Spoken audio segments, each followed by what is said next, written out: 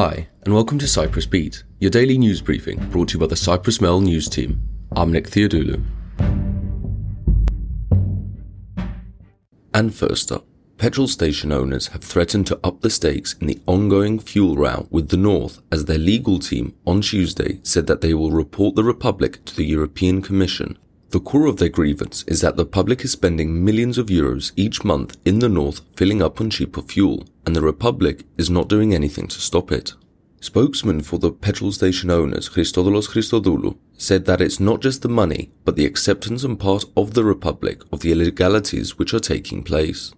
Their lawyer has argued that the Republic is not abiding by the Green Line regulation, which sets out which goods and in what quantities they may be traded between the two communities.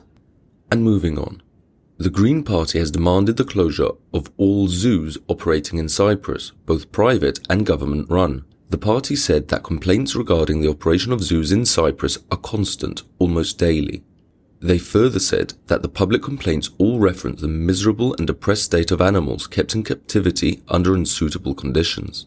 Coordinator of the Greens Animal Protection Service, Anthi Muzuri, said that taking into account the prevailing conditions in Cyprus where there was limited expertise in wild animal management, a lack of monitoring of EU directives, and the intense weather, the only solution was the complete abolition of all zoos.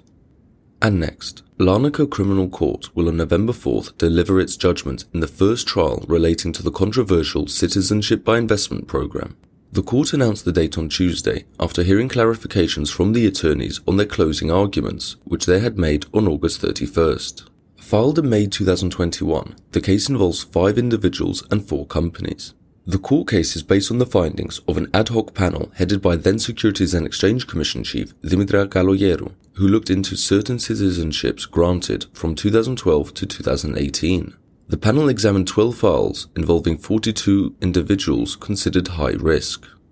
And elsewhere, a €20 million deal to digitally upgrade all schools by 2025 was signed by the Education Ministry on Tuesday.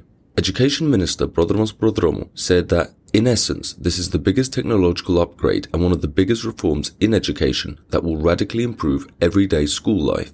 The agreement provides for the development, installation, maintenance and operation of an integrated digital system connecting teachers, parents and students. The project will begin immediately and be completed in 30 months and will benefit all.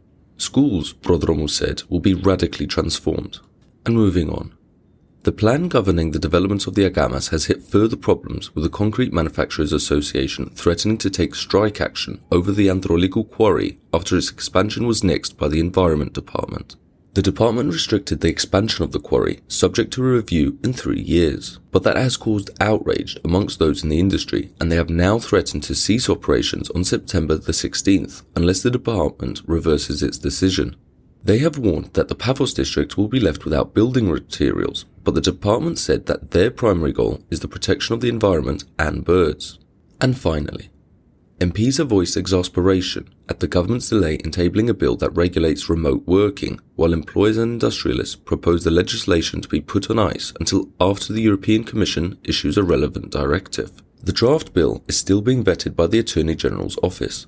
A meeting of all stakeholders in late September should set a timetable for tabling the bill to Parliament. In October of last year, MPs asked the government to prepare legislation to regulate work from home in a bid to secure workers' rights, which appear to have been affected during the coronavirus pandemic. And that's all for today.